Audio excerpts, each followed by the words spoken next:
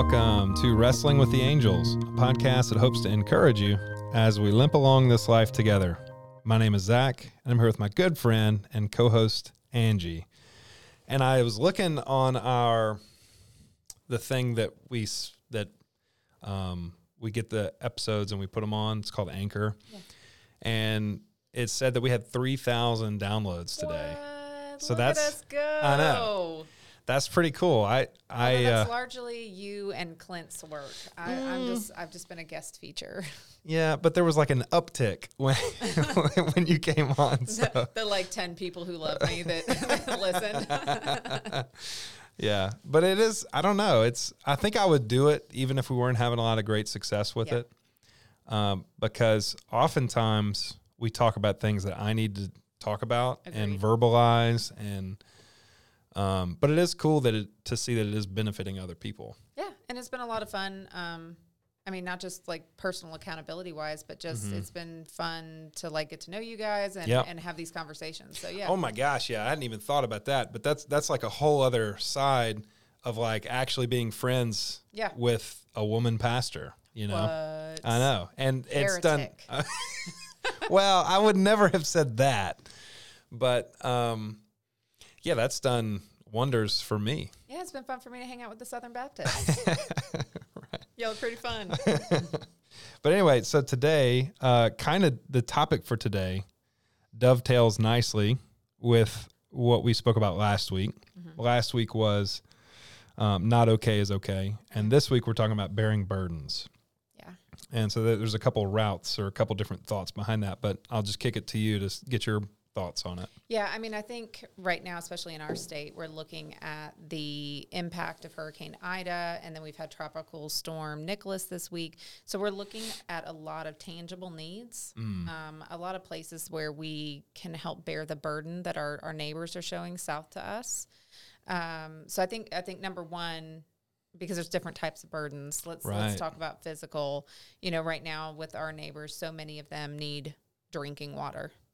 You know, they don't have the ability to shower. So making sure that they have wipes and things like that to remain sanitary and cleaning and food, you know, all of those things that, you know, we kind of bear that burden with one another when we face disaster. And I think Louisiana is uniquely qualified to talk about this. Right. I said in church on Sunday that we're climately challenged. And I think... I think that's one of the ways that we show up for one another.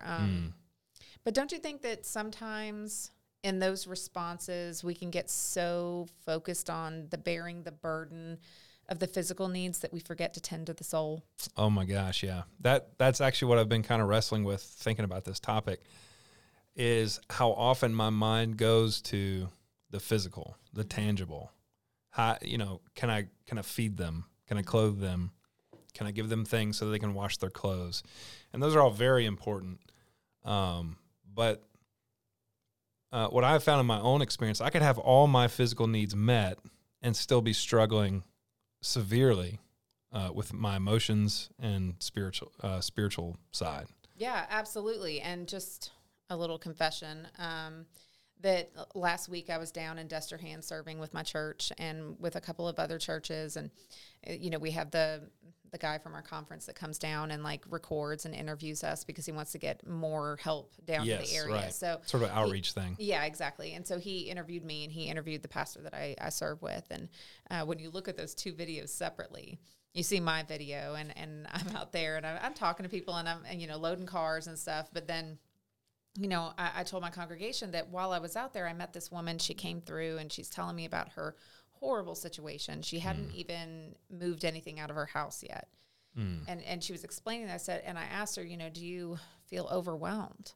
And she looked at me like someone had finally seen her, like, yes, I'm just too overwhelmed. And she had health problems. And I told my congregation that I asked her name and I told her, you know what, I'm going to be praying for you and I'm going to have my community. We're all going to be praying for you. But I didn't stop and pray with her. I just told her because I get focused on efficiency. So I'm looking at the line of cars that are coming through to get food. And I'm like, I've got to get these people coming through. So I'm just like, what is your name? We're going to be praying for you. Well, then when you look at the pastor that I serve with, her video, she was stopping and praying with people at their car doors. And I told everybody, That's why there's such a long line. I know. If I were a better pastor, I would have stopped and prayed. But I get focused on those physical needs and forget about the tending to the soul when there's a sense of immediacy. Yeah, that takes me back. There's a statement I think I said early on, but it stuck with me, and it's this idea that urgency is the enemy to spiritual things. Yeah, for sure. When I get this sense of it's got to be done right now, and it has to be done this way, in this manner, that is an enemy to things that are spiritual. Yeah. What's that saying that moms tell their kids that your lack of planning doesn't constitute my emergency? Oh, that, yeah. I feel like maybe God thinks that sometimes about me. Yeah. But that kind of takes me to a different thought, what you were saying. And I appreciate the being vulnerable, because it kind of spurs on conversation. But that if I'm going to meet someone else's needs, or if I'm going to bear their burdens, then it will likely be inconvenient for me. Yes. And oftentimes, that's where I meet God, and when He breaks my routine. Yeah. And so I find that having a routine is beneficial, so long as when interruptions happen, that I see those as acts of God, as God intervening, as God breaking in and giving me opportunities to bear somebody else's burden. Yeah. So I have to be willing to be inconvenienced, for sure. Yeah, so bearing burdens absolutely comes with a level of inconvenience, and hopefully we don't do it in a way that makes people feel like they're Oh, yeah, that's good. Yeah. That our inconvenience doesn't become their feeling as if they're an inconvenience. Yeah.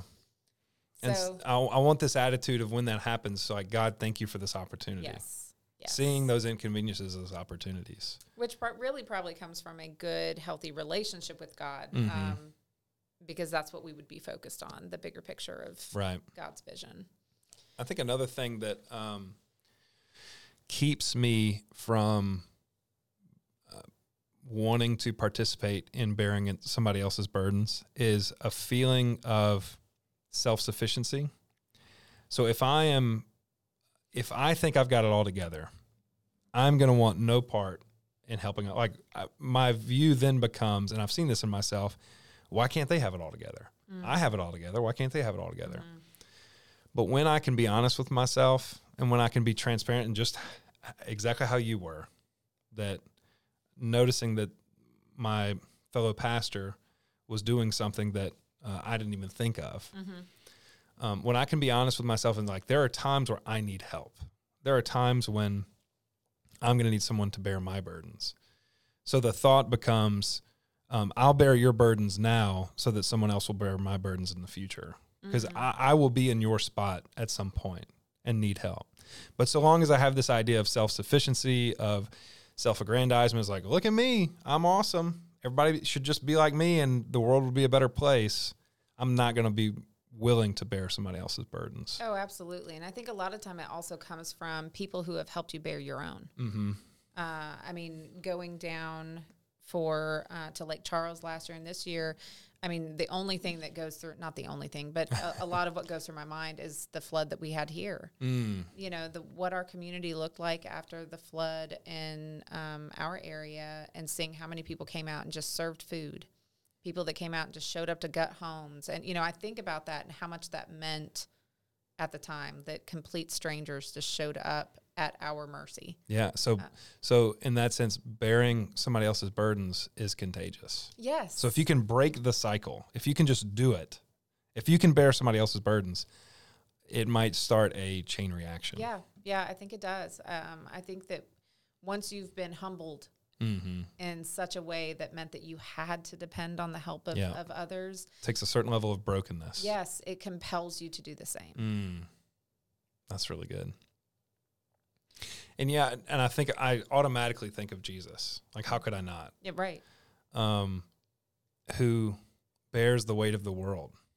In tangible and spiritual ways. Yes, right.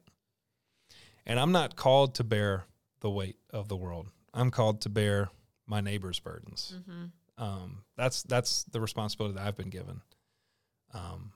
And when I can, and it goes back to what we're saying, when I can see my need for him, I am far more willing to extend grace, compassion, kindness, and empathy to others. Yeah.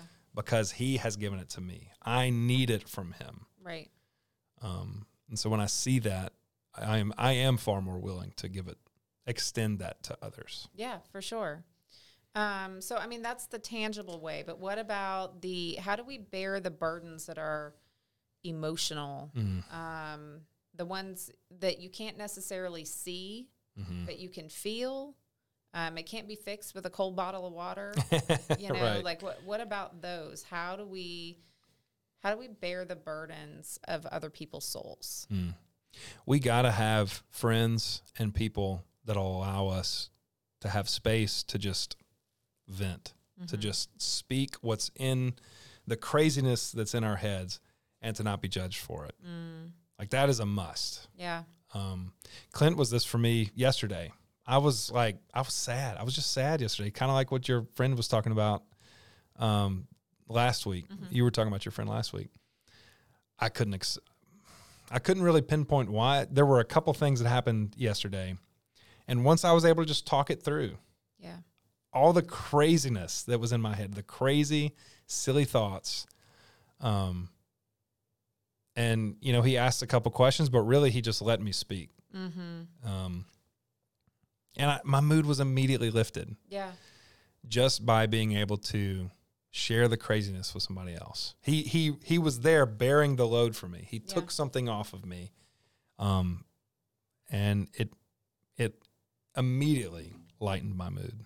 So for the person that's experiencing the burden, having someone to share it with, and the person that is trying to help carry the burden, listening, not judging.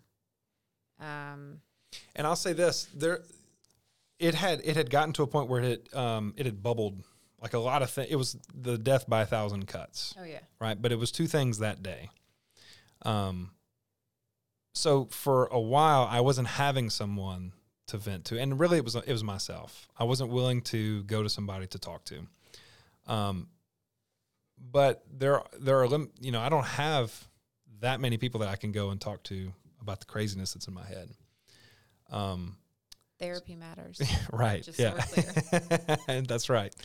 But what I've found is that when I'm not getting it from other people, rather than let that simmer and bubble over into bitterness and resentment, it teaches me that I need to be kinder. I need to be more compassionate for the next person. Yeah.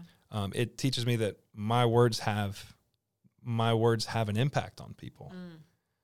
So like the little small things cut deep for me. I have a very fragile ego, as we've talked about on this podcast. So what that teaches me is rather than retaliate, which is what I want to do, it teaches me that I need to be a little bit more kind, a little bit more compassionate, a little bit more gentle and gracious with the next person. The hard thing about when you're in a burdensome period, when you are emotionally burdened, it's hard to be to have that much self-control. That our instinct, because we're so wounded inwardly, our instinct is to outwardly retaliate. Yes. Or like shield or anything like that prevents any more woundedness from happening. Right. So relationship is key with people that you trust with your woundedness. Right. That's good. Yep. And because it can be awkward. And I've done this too, to just share with the wrong people. Oh, dude, I'm such an oversharer. Yeah, they're just like, wide-eyed, dumbfounded, like, what are you talking about right now? Yeah, someone asked me recently about like, so how's this certain situation going on in your personal life? And man, I just unloaded, and you could see they were like not prepared for that. They thought it was going to be like, oh, it's really smoothed over. But I like unleashed, and they were like, I'm really sorry. Well, and you're a pastor, so people think they just expect you to have it all together. Oh, They don't yeah. expect you to struggle. And I just have yet to decide if it's a good thing or a bad thing. But I am as honest as I am about where I am. Well, I think that'll be seen later down the road. But for now, I'm pretty open about like what I'm struggling with. And so, yeah, they were not ready for that. Yeah.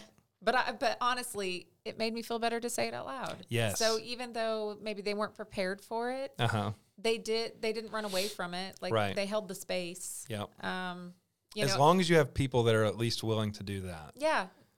And I think it's important to note that you need people that can hold the space, but won't carry it with them. Yes, Like that's a good way to put it. You know, that if you're going to try to be present for somebody's burdens and help them, you know, momentarily hold that weight, that it's not something that you then absorb into Right. your own space, like when you leave or you go home. You know, not that things don't make you sad, but just that you can't. Eventually, you're just weighted down with the weight of other people's Right. burdens if you don't know how to hold space and then walk away from it. Yep. Yeah, but what is so crazy is that whenever I share with people that that I can share with, I am never met with, man, you're one crazy dude. Like Really, why? I am. Usually, I'll say it like this. Usually, it's like, man, I've been having those thoughts too. Yeah. There is a certain aspect of like, I think I'm the only one struggling with the things I'm struggling with. Right. But the human experience is more than likely, or more times than not, shared. It's a shared experience. Yes. And it is that bizarre thing that when I can connect with somebody, I can be vulnerable, which is the whole kind of point of this podcast, is it gets better. Yeah. Yeah, for sure. It gets better.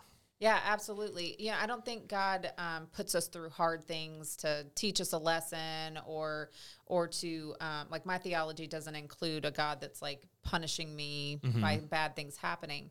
Right, right. But I think God wills goodness out of really terrible circumstances to help us endure human suffering together. Yes. Yep. Because that's what Jesus did. Yes. He entered into the human suffering. Yes, He himself suffered. absolutely. And so we have an advocate and we have someone who knows our experience. Yes. And that seems like a good place to end.